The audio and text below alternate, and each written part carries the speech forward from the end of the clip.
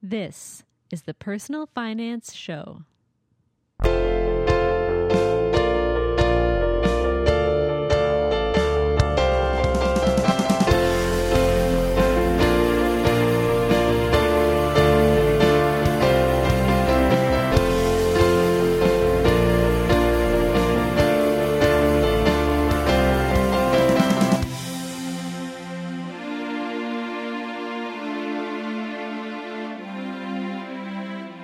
Hi, I'm Bo Humphreys, and this is the Personal Finance Show. There are two main types of investing, active and passive. Active investing is typically for people who have a deep understanding of the investments they're working with.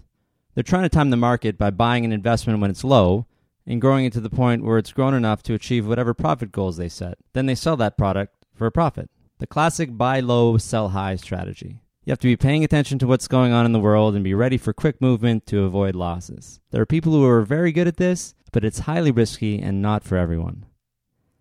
Passive investment is when you buy something and hold onto it. You pay attention as it grows over the years, and you control your overall risk by keeping your investments balanced based on the amount of risk you're willing to accept. A typical passive investment is an exchange-traded fund or index fund. Passive investment can be done through robo-advisors automatically. They take care of the risk management for a small fee. Or you can open a brokerage account and do it yourself. Typically, passive investors fall into these two categories. Either you just want to keep it simple and live your life, so you pay a robo-advisor 0.5% and they take care of everything. Or you decide you want control of your investments and also want to try to save money on fees and do it all yourself. Usually, this type of person enjoys monitoring their investments and taking a hands-on role, at least on a semi-regular basis. But what if you fall somewhere in the middle? You don't want to spend a lot of time on your investments, but you also want to have full control and try to minimize your fees. Brendan Wood and Brendan Lee Young fall into this category. They wanted to invest their own money, but realized there were so many tedious tasks that still had to be done manually through their online brokerage. So they created a tool to automate all the manual stuff,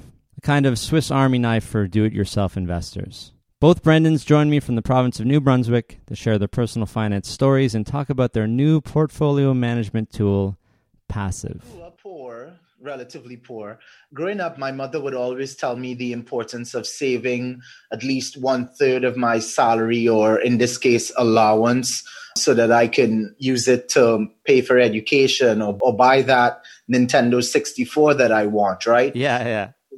So she'd always encourage me to save my allowance. And I'd like to say that I always listened to her, but I did not. So I always found more useful things to do with my money, like buy clothes or go to the movies. So while it's always been reinforced to me that saving is very important, I can't say that I did a good job up until when I started going to university. And so when I started university, all of those lessons that my mother would be teaching me about sort of came back front of mind, because I'd have to budget more effectively in terms of how much money I'm going to spend this week. I probably should not go to the bar. And so being an international student is what really reminded me of some of these previous lessons that my mother would have shared with me growing up. And before that, when your mom was like, do this, do that, you're like, forget it, Mom, I'm going to spend my money. Well, I basically, yeah, you could say so. Geez, I sound like a bad kid. But yeah, I mean, when you're 10 or 12 years old, you know, you're not thinking long term. You're thinking about that GoldenEye game that just came out and you want to play with your friends. And exactly. Well, but what kind of money did you even have at that time? Man, I would have had the equivalent to maybe 100 Canadian dollars that took me 6 months to save up. But like I said, I'd be saving to get to that number to buy, let's say, GoldenEye, but I'd always get maybe halfway there and spend it on something else, like the circus would come to town, or there'd be a really cool movie that I wanted to see, and so I'd spend it. So typical kid stuff, but the stuff that your mom taught you just kind of stayed in you somewhere, and when you got to university and realized maybe are we running off savings or a student loan? Yeah, so I was running off of savings at that point, and it's really, really challenging when you see your bank account and every month it just goes down gradually, knowing that nothing is coming back in. Believe me, I know the feeling. So that's my experience. University helped me. Fortunately, when I noticed that my money was shrinking, I looked for creative ways to top some of those funds back up. And so I got into DJing and promoting parties on campus there. And so that saved me, and it actually put a bit more money into my accounts than I would have thought. So it worked out, but there's nothing more than psychologically watching your money go down, and then you start to question your expenses and, could I be saving more, and should I be buying this, and is it good to be drinking or going out to the bar every week? Then you start thinking about those sort of questions. And that was sort of my journey with money as I grew up, and that extended into my adult life. And, now I have a full-time job. And so I've brought those principles with me as I grew up now. And so you, watching your savings go down, you saw, I need to do something about this. And you were like, I have DJ skills, and you started this side hustle. Is that what you're saying? Yeah, basically, when I calculated the time it would take me to, let's say, work a bare minimum, well, like a basic job that paid $10 an hour, to go on Facebook and create an event and invite 300 or 400 friends and $10 a head, you'd make a lot more compared to spending 20 hours a week at $10 an hour. So I not only looked to limit how much my cash was being burnt on a monthly basis, but also I looked for ways to optimize the amount of money I would make based on the time that I spent. And so just because I had some DJ skills and, I knew how to talk to people on campus and make friends, it genuinely played out. Being a Trinidadian, people always want to party with Trinidadians, and Trinidadians love to party. So I found a win-win. Yeah, sounds like a win-win. So, okay, both of your names are Brendan. Yeah. So, not to confuse you or anything. Yeah, no, exactly. Okay, so I was talking to Brendan, and what should we call you? Brendan, what's the last name? I'm Brendan Lee Young, and you can call Brendan... I'm Brendan Wood. Okay, so I'll say, can I just say Brendan Lee and Brendan Wood to make it easy? Sure, go for it. Works for me. Okay. Okay, so that was Brendan Lee, and now Brendan Wood. What's your early money memory? So I grew up in St. John's, and I guess if you'd ask my family about it, they would probably tell you that I have a bit of a reputation for thinking about money a lot, especially when I was a kid. I mean, I never had gobs of it, but when I would get it, I would just, rather than, burning it quickly, I always had this inclination to squirrel it away and save it and use it for something really special at some point. And who taught is this in your genes? I imagine my parents had something to do with it. They were both, very frugal individuals. But, it was early enough that I don't really recall. I mean, my mother tells this story about this particular family reunion or something that we went to when I was probably 6 or 8 years old. And I have no recollection of this. But, when I was there, I found some other kid, and I wanted to spend some money on a treat or something. And I found this kid who I apparently had lent money to at some point in the past, and was like, hey, I'm going to call on that loan now. And he gave me, a few dollars back, and I used that to go buy a treat. And it just completely blew away everyone around me that A, I had done that, and B, I remembered enough, and then C, the kid actually also remembered and paid back. Like, that's kind of insane at such an early age. So you just would you just make sure you had people all over town that you could collect money from? I guess so. I mean, I don't think I explicitly did that. People would just be like, hey, can I borrow some lunch money? And sure, I'll give you some lunch money. And then, a month or two later, I might say, hey, I want a chocolate bar. Can you hook me up? Right. So, and you just had it all in your head, or did you keep a book? No, I didn't have a book. It must have all been in my head. So you started out, you were like an early loan shark, but you didn't charge them really high interest rates or anything. Okay. But what if was there anyone who didn't pay you back? Oh yeah, lots of people who didn't pay me back. I've got a short list of names who never paid me back from high school. And they're not getting any favors today, right? No, I'm not even in touch with most of them, so it's all good. That's right. Large amounts of money. It's like $5 here, $10 there, right? Yeah, but you know. Yeah. I know. I don't know why I know. I don't know why it matters, but I know. And they'll be like, why didn't I get that promotion? And they'll have no idea. Pay your debts. That's the lesson here. Pay your debts no matter how small. Actually, pay the smallest ones first, because they're easy, right? I mean, we could talk about different methods of debt repayment, but that's another podcast completely. So you're squirreling all your money away, and you're getting through high school doing this too? Yeah, exactly. I always tried to have like some kind of like side income, even when I was a kid. when I was in 6th grade, I started this little business in my school where I was selling these rice balls. So you basically they were kind of like stress relievers, but made with rice, and they had balloons and stockings around them and stuff. So they felt really cool. They looked cool. They were pretty simple to make, but nobody else really knew how to make them except me. So I made a couple and brought them to class one day. And some of my friends were like, "Oh, that's really cool. Can I have one of those, or can you show me how to make it?" It's like, "Yes, in fact, I can make one for you for a small fee." And so I started making these things, and they got really popular, and I was taking custom orders. I probably made a few $100s off it.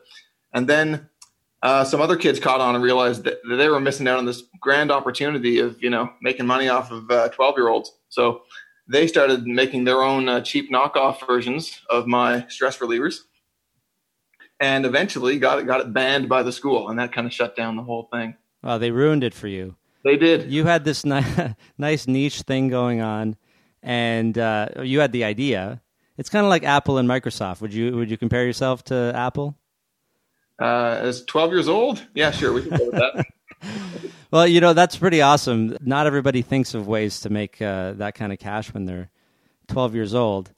But did it just go from there? Did you keep coming up with ideas, or was that a one-off thing? Like it wasn't like I always had something going on, but if I kind of stumbled across something that was interesting and I enjoyed doing, I would do it. When I was in high school and later in university, I used to do tutoring to kind of bring in a little bit of extra money and help pay the bills.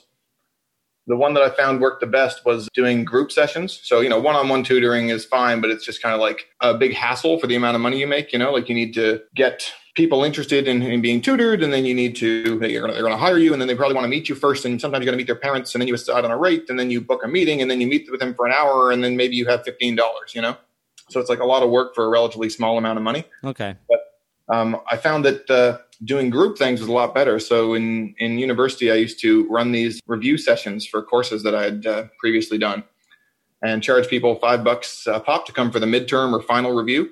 It's a relatively small amount of money per head, but when you get 50 or 100 people in the room, it worked out really well to pay my rent for the month. That's a great idea. Like you get everybody in it just for the one time, but It's something that's valuable to everyone, right? Yeah, exactly. It's kind of like, it's not like you could do it every day. It's definitely opportunistic. You can only do it, like not once or twice, but maybe like 4 or 5 times a semester.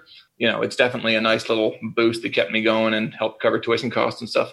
So you guys met at university then? No, we actually met at a friend's diaper party last year. Okay, so you guys both went through university, and so Brendan Lee, you stayed in New Brunswick.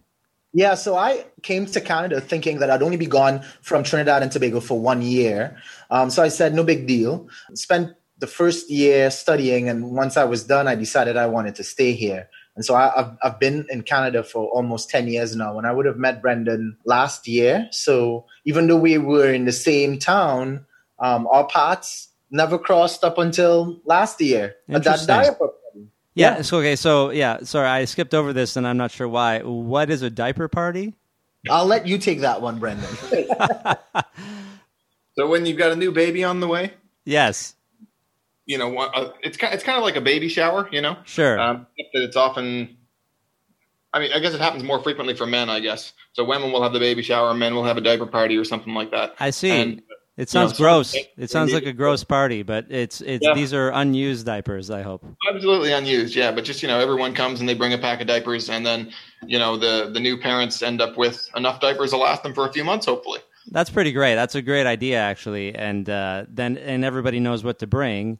And you're not bringing, here's a shirt that they can wear in 3 years. You're bringing something people can use right now. Exactly. That's smart. So you guys had a mutual friend then? Yeah. And you don't have to name them. And we'll keep them anonymous, unless you really need to plug them for some reason. Give them some diapers. They need more diapers probably, right?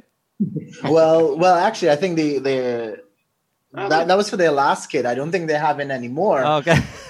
But perhaps that there is a blog post on diaper parties and how you can save money by having your friends buy diapers, because they're apparently really expensive. Yeah, it definitely. And this is a future blog post, and I'm making notes right now. So you guys meet and you start talking about your mutual interests. And so what are you both doing for a living at this point for money? work for a small company called Priceonomics. So we're a startup company and we do content marketing services. So we have, a web platform that does analytics for blogs. And then we also have like higher end services that's like full service content marketing campaigns. So that's my full-time job. I'm a software developer there and it's a lot of fun. I really enjoy it. But I've also kind of like had this entrepreneurial spirit for a long time. So, I used to work for another startup company here in Fredericton, Radian 6. And I'm always kind of interested in the next big thing. And so that's why that's kind of like the circles I find myself running in. And the people I tend to hang out with are, people who kind of think the same sort of way. And Brendan was there and I'd, never met him before. And we just started chatting it up. And lo and behold, he has a degree in entrepreneurship and, he's super interested in the startup space. And so we just started, talking to each other about thoughts and ideas we have and all that stuff. It just so happens, Bo, that Brendan's idea for Passive was, in relation to, helping Canadians save more for retirement. And, I had a limited background in investing because I took a course at university called Value Investing. Mm-hmm.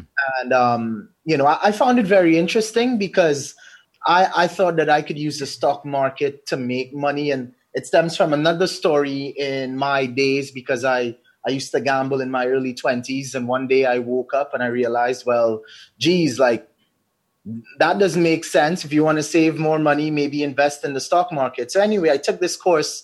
One of the interesting things in this course was that instead of actively trying to beat the market, you can buy a low-cost index fund and get the market returns. And that really resonated with me. And so when Brendan and I got chatting and he told me about this idea he had and what he was doing, I jumped at it because I fully believe in, just buying the markets and not trying to, actively manage your money to beat the market. So I would say it was sort of fated at that point. Well, I found it really interesting that you were able to learn some of this in school. I have a general business degree and I had some finance courses, but we talked mostly about derivatives and high level stuff, like if you're going to be a trader or something like that. And it was just all seemed way over my head, for in a personal finance sense. Sounds like you had a little bit more of a personal finance angle. Yeah, I took personal financial planning back in Trinidad, and nice. I liked the idea of investing, but not investing other people's money, just investing on my own, because I think it's important. And all the books out there sort of tell people that if you want to make money, you got to learn to invest your money wisely. And what better way to invest your money wisely than buying the best companies in the world and holding them for a very long time? Yeah, I think you're right. Just a little tiny piece of each one, right? So that if one of them goes down, you're not stuck in the gutter. So Brendan Wood, how did you get into, how did you learn about investing, or where did you start putting your money when you were making it at first? So when I got my first job, I started by paying down the debt that I had. I had some small, like a student line of credit that had to be paid off. And then the company had RRSP contribution matching. And so I put a little bit of money in there. That's smart. So 100%, of 5% of your salary? Yeah, I think it was about 5%. Whatever. I mean, I wasn't making huge money or anything either, right? So it started adding up slowly though. But we should take a moment and just make sure everyone knows that it's the best investment you can make, because you're immediately getting 100% return on your investment, no matter Absolutely. How well the actual investments do. Yep, that's right. They double your money if they have this contribution matching thing. So it's a really sweet deal to take advantage of. Yeah, so that's our PSA on employer matching. Please do it. Okay, now back to you. Basically, I was just kind of putting my money away in there. And I guess the thing is, I'm a software developer, and there's not a lot of unionization or pension schemes that are available to software developers these days. Like maybe if you're working for a great big old company, they might have something that'll suit you. Or if you're working for the government, general private sector tech companies, you don't tend to see a lot of that, right? Okay, that's good to know. Yeah, so even with contribution matching on your RRSP, it's still like they'll match your contribution and you still need to decide what to do with it. You haven't just handed it off to a pension manager to take care of it. So you need to think about what your risk tolerance is. You need to think about your target retirement date. And, the default places where they let you put your money as a part of these plans are often with relatively high fee mutual funds. And I wasn't particularly educated on the time, so I kind of I looked at the fees that I was paying. I was like, well, 1.5%, 2%, that's not so much, right? It's a pretty small amount. When you think about that amount compounding over time and like being taken away every year, it really kind of adds up. So eventually I did the math on it and was just shocked to see how much of my savings were going to disappear to these management fees. So you decided to do something about it. Yeah, you decided to learn more about investing on your own? That's right, yeah. So it was probably Reddit's personal finance community that got me into it originally. So they're pretty big proponents of passive investing and index investing and that sort of stuff. So I think it was the Canadian Couch Potato blog that I eventually found my way to and, read through all the theory behind it and why this works. And, I was really sold on it. I was like, really, if I just do this myself in my own brokerage account, I can end up saving a lot of money over the course of my career. Yeah, it's Dan Bortolotti, right? Yes, exactly. Yeah, he's really put it together over the years to give people easy ways to get started. I mean, I think the easiest option that he has is just go and get a Tangerine index fund. If you're not sure what to do, here's your easy start. Just start, right? Yeah, so I considered doing some of the simpler options where they have mutual funds or whatever that have very low fees and you can kind of put your money into, or the TDE series. And I guess I decided like that's kind of like a nice place to be, but I wanted to do the full thing at some point. So I figured why not just, go 100%, open a brokerage account and get started. So I started doing that and very quickly discovered that it's really tedious. Like I had 3 different accounts. So I had an RRSP, a tax-free savings account, and an RESP for the kids. I had monthly contributions going into each of them. And then there were dividends coming in every now and then. And with the RESP, there are these government top-ups that come in maybe, 3 or 4 weeks after you make a contribution. And so with all these different transactions happening, that money needs to be allocated. And there's no kind of notification system to tell you when the money's available or when trades are able to be made, right? So I just found myself, spending way too much time just clicking refresh and waiting for the money to hit. And then when it did hit, you got to run the calculations to decide where to put your money such that it keeps you as close to your target as possible. And none of it is really difficult to do. It's just tedious.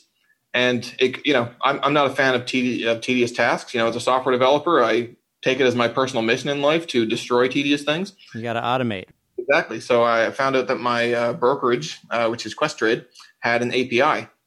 And I thought, well, I've built software against APIs before. Let's give this a try. And so really the first version of Passive was a simple Python script, probably about, 50 lines of code that I would just run every month. And it would basically connect to my brokerage account, and it would read my assets, and it would compare it to a target portfolio and basically tell me what trades I should make in order to keep myself as close to that target as possible. Let's take a couple of steps back there. So not everyone knows what an API is. Can you explain that?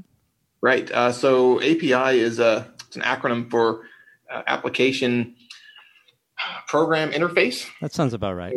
Yeah. So the idea is that with these APIs, they provide a way for developers outside of an organization to write code that interacts with the organization. So if I wanted to, write some custom code to automate a certain portion of my portfolio, I could write software that talks to this API. So there's, an authentication procedure where, the brokerage will validate that you are who you say you are and that you've authorized this access.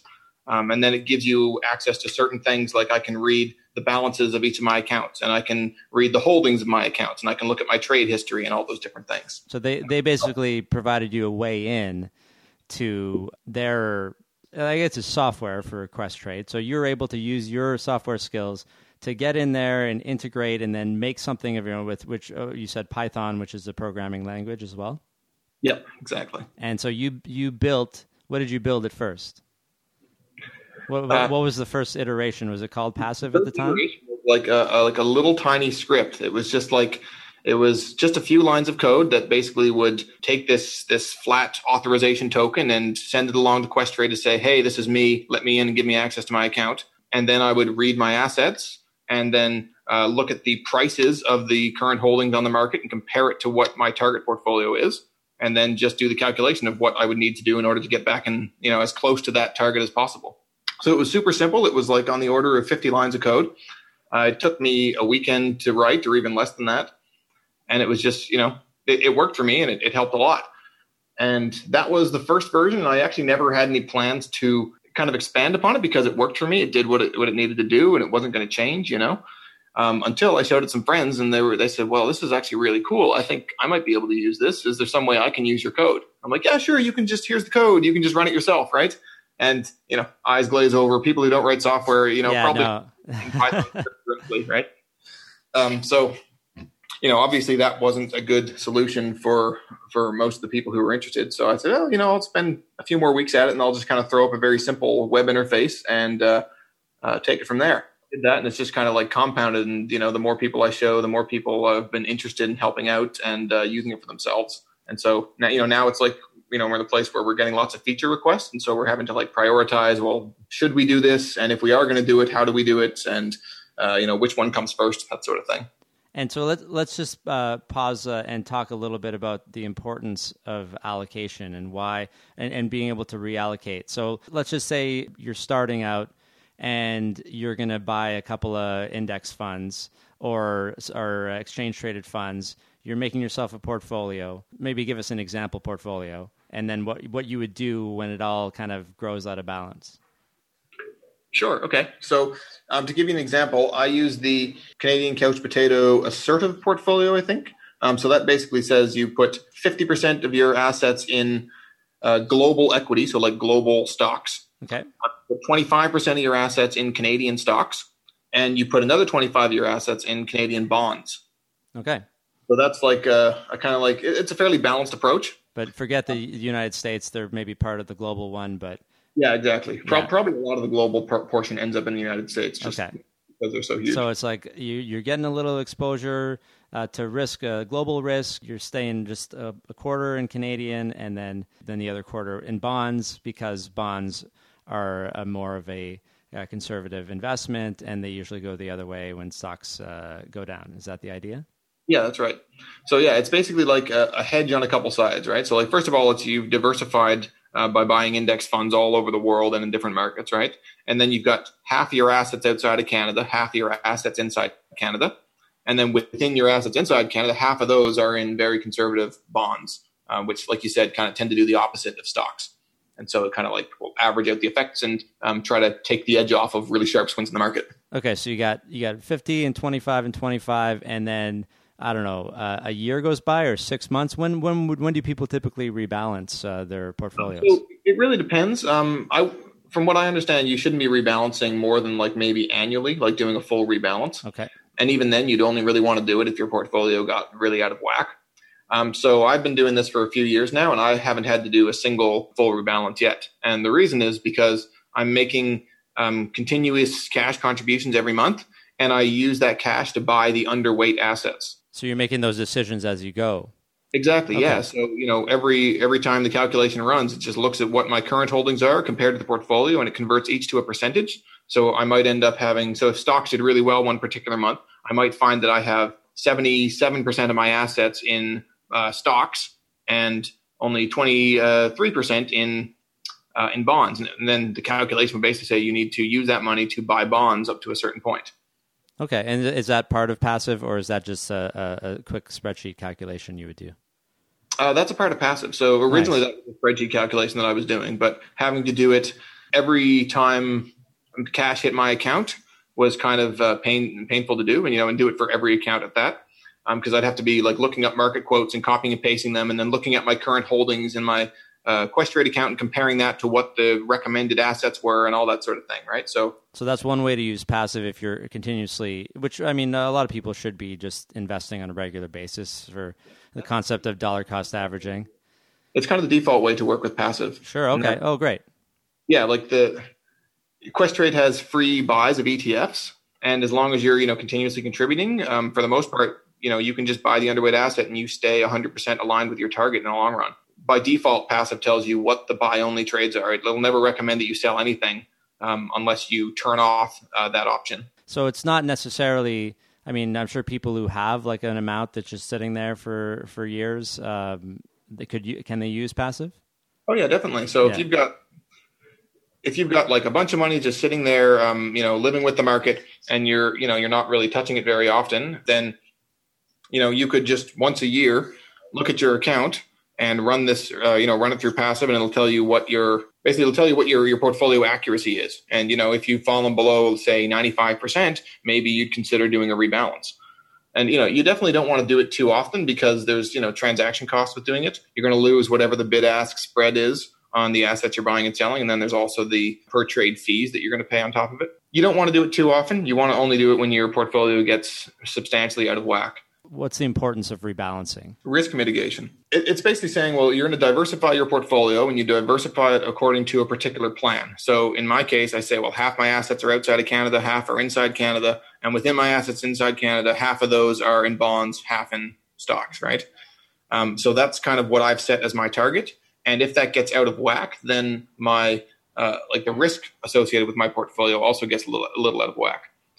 Because you're taking a bit more risk in areas where you would not have liked to take risk. So because bonds, stocks will typically outperform bonds in the long run. If your money just sits around, then over time your portfolio is probably going to become more heavily weighted towards stocks. And then it's also risky. Like if you've got all your money in the stock market, that is, one of the riskier ways to invest your money. So it's about just kind of keeping your portfolio in line with the plan you originally created for it. And if you, at some point you decide maybe you want to change that plan, if you're getting close to retirement and you want to be a little more conservative with your money, okay, you can change your asset mix and then do a rebalance and bring yourself back into alignment with your new target. It's kind of like a personal decision people need to make in accordance with their own financial goals.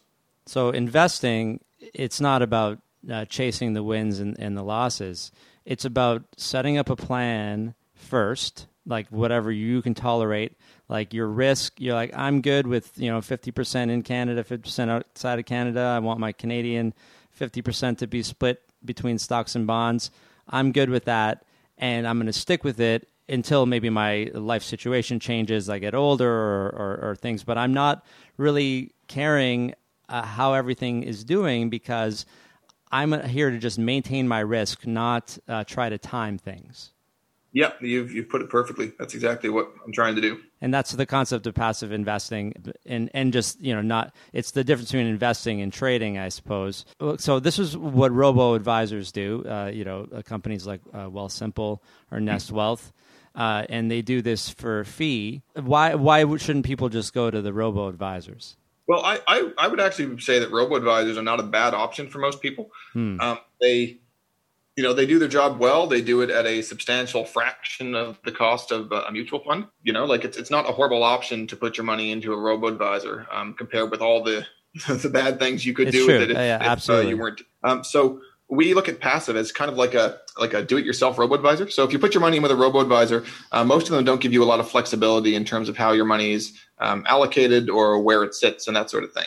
They'll basically ask you a series of questions to assess your risk tolerance, and then they will put you in a bucket with other people with a similar risk tolerance and allocate your money in that, according to that plan. So in my experience, people have different goals for investing, and sometimes there are goals that conflict with each other. I intend to retire, but maybe I don't. Maybe I want to invest my money in a socially responsible manner. And if I have that goal of being socially responsible with my money, I can't put it in any standard robo-advisor because they just have, kind of like these risk buckets, and it has nothing to do with any of the social aspects of how the money is invested or what the companies are doing, in which the money is being invested. So with something like passive, you can basically construct your own portfolio as you see fit. You can include whatever you want and exclude whatever you don't want. And you can basically run it like a robo-advisor on top of your own brokerage account. So you're not relying on this third party to do it for you. So I guess the flexibility there is kind of the big feature that I like about passive.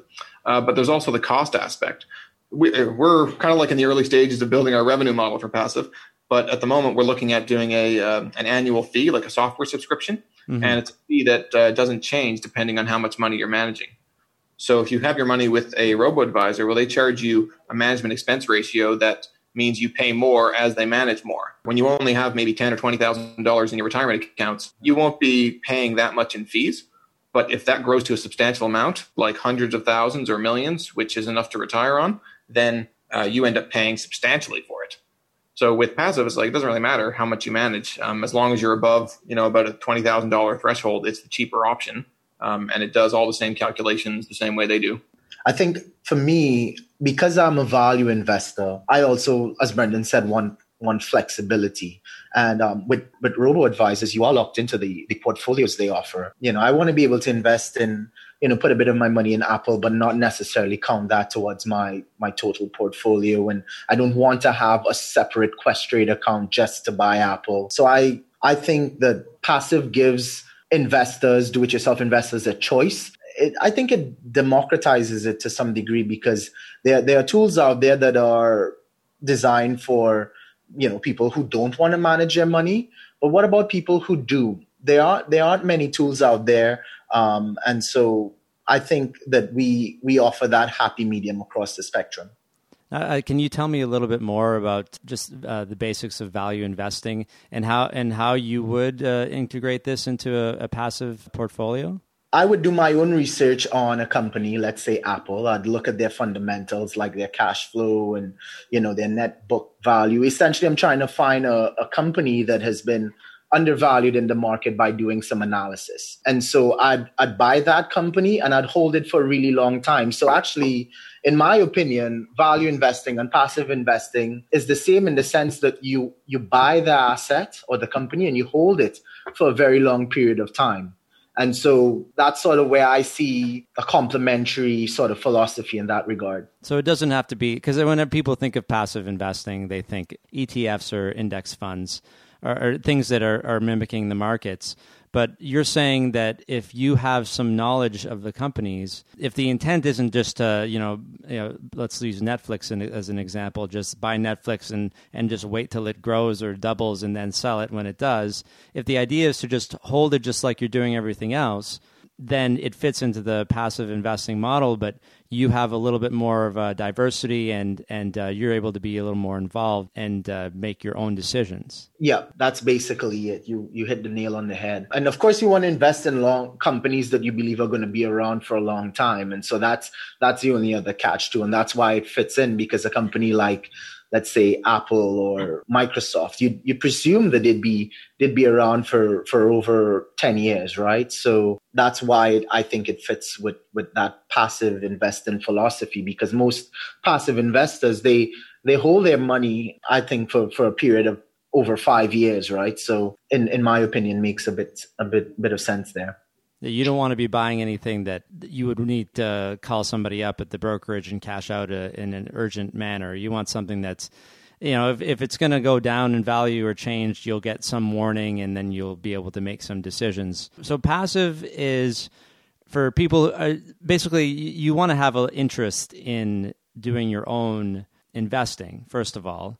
Yes, it's very, very important, I think, to have an interest in doing your own investing, because you still have to decide on your own portfolio. Like, we can't advise you on where to put your money. We're not advisors, so we can't tell you that. Same here. Yeah, you basically need to have enough interest to be able to figure out what you want to do with your money on like a low level scale. And then you have to have the interest to be able to keep up with it, right? So like anytime new cash hits your account, if you're with passive, you'll get a notification that says, hey, new cash hit your account. You may be able to allocate this. And it kind of gives you a prod to do that, but you still need to do it. Or to that point, again, dividends, right? If you're a dividend investor and you receive dividends every quarter, that person may want to reinvest those dividends into the companies that are paying them dividends. And so therefore, passive also fits that use case quite nicely for someone, again, trying to build wealth, except just through following, let's say, dividend investing portfolios or philosophies. So if you have a brokerage account at this point, just with Questrade, right? You guys are only integrated with them? That's right. Yeah. And would there be plans to expand it to others? Do others have APIs, or is it just Questrade that happens to be open? Some other brokerages have APIs, not all of them though. I don't think there's any other in Canada that have like a proper API that we can use the same way we use Questrade's API. There are a few in the US. So we're basically trying to develop relationships with those brokerages now to be able to do that. It's not like you could just build an application to talk to anybody's API, especially with brokerages. They're usually kind of selective about who is actually allowed to access it. So there's kind of like this relationship building has to happen before we can even enter those other markets or support other brokerages. Sure. And Questrade is if I were to do a roundup of brokerages, which I haven't, and I'm not planning to. But if I were, I know that they're a good option in Canada. I mean, the other options are basically the rest of the banks, and Questrade is actually removed from Canadian banks, right? Yeah, that's right. They're independent. Mm-hmm. That in itself, I mean, is a good reason to choose. But also, so you get your help from passive if you're going through Questrade. Maybe you're trying this yourself and you're like, this is so much work. You're like, oh, I want to go to a robo, but you're missing. You might miss the aspect of managing it yourself if that's the kind of investor you are, and that's where passive comes in to kind of take away the tedious tasks. Yep. And so we're basically trying to build out passive to try to reduce the amount of tedious things you need to do to manage your investments like a robo-advisor would. So, for example, one of the features we're working on now, we're calling it one-click trades. So this is going to be an optional feature for users who want to do it. But the idea is when you go into passive, it kind of looks at your current holdings in your account and does a calculation to see what trades would need to be made in order to bring you into a full alignment with your targets. And if any trades are there, or let's say these are the trades that should be made, there's a little button that appears next to it that says, prepare these orders. And so you click that button, it goes to Questrade, it validates these orders to make sure that it's actually possible to make them and the markets are open and all that stuff. And then boom, you press the button and it just synchronizes your account. So this is something we have working in testing right now. And I've been using it on my own account for probably 3 or 4 months now. We haven't released it yet because we're talking to regulators to make sure that we're not crossing any lines we don't want to be crossing. In my opinion, that's like the one last big thing that's tedious for me in managing my investments is having to go and make the trades manually. But having this button will allow me to just kind of synchronize my account with my target whenever I want. And a lot of products that are made these days are made because someone has a problem. In this case, it was you, and you just built something to fix it. And then other people said, oh, I like that. Can I try it? You've already proven that it's useful. And that's important because if it's useful to you, then you're going to keep on making these adjustments to it. I think it's really important to use your own stuff. The term inside the industry would be like dog fooding, so like eating your own dog food. Okay. And if you don't do that, then you don't have a really deep understanding of your product or what problems it should be solving or what you should be doing to address these things. So yeah, it's super important that both Brendan and I are passive investors and we use our accounts to manage our investments and like that gives us a lot of insight. In fact, one of the things that I got from Brendan Lee here is that he has, because he's a value investor, right? He has some of his money in ETFs that he wants to manage passively according to a target.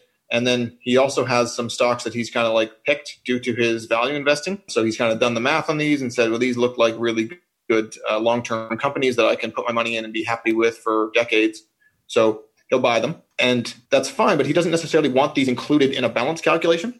So he'll have bought, so many units of these stocks and then say, I'm cool with that, especially if it's like a relatively, low value relative to his overall portfolio. You don't really want to be balancing across that because it's just going to say, well, buy 1 unit this month and maybe sell 1 unit the next, right? Oh, yeah, that's interesting. And not really productive. So he proposed the idea of having some sort of like exclusion list where you can basically see the holdings in your account. And if there's anything that you don't want to be included in the balance calculation, just check it off. And then you will never receive any recommendation to do anything with that particular holding.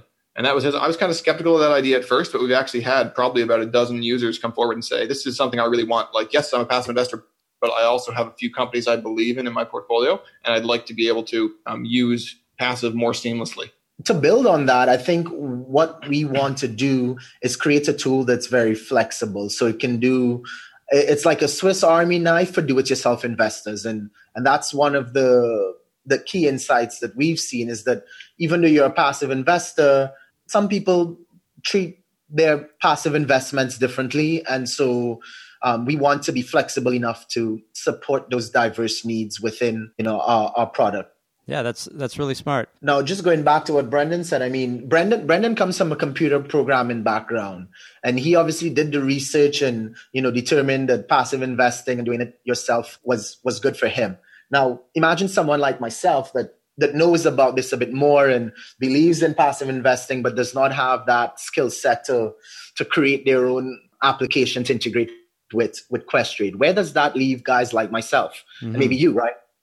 surely on a Friday afternoon, I'm not looking forward to breaking open my Excel spreadsheet and tabbing in between websites just to calculate the trades I need. That's what I really think is neat about passive, and that, the good work that Brendan has done will be available to investors like us. We look forward to helping that community. Yeah, it's perfect. And I think before I talked to you guys, the idea was, if you don't know what you're doing, you go robo. If you really know what you're doing and you want to get into it, and you do it yourself and go brokerage.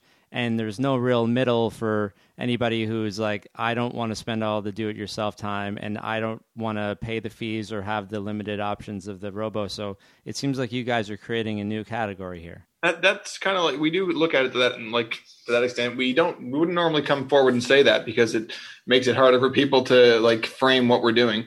But we do kind of see it fundamentally as like a new category. It's like you can implement your own robo-advisor to be whatever you want on top of your own brokerage account. It gives you full autonomy in how you manage your money and all the benefits of having a robo-advisor. That's kind of what we're aiming towards. So people need to basically have a Questrade account, and then they can just go, where do they go to get passive? Is it something they can add on themselves, or? Yeah, they can find us on the Questrade app partner center in their app hub. Nice. So because we're a partner with Questrade, they can visit that page and find us, or they can go on our website at getpassive.com, and that's GETPASSIV.com. So we dropped the E in passive. Don't ask why. It's all good. I mean, you wouldn't get good SEO otherwise. And I'll include all these links in the show notes so people will be able to click on them. Well, awesome, guys. Thanks for joining me today.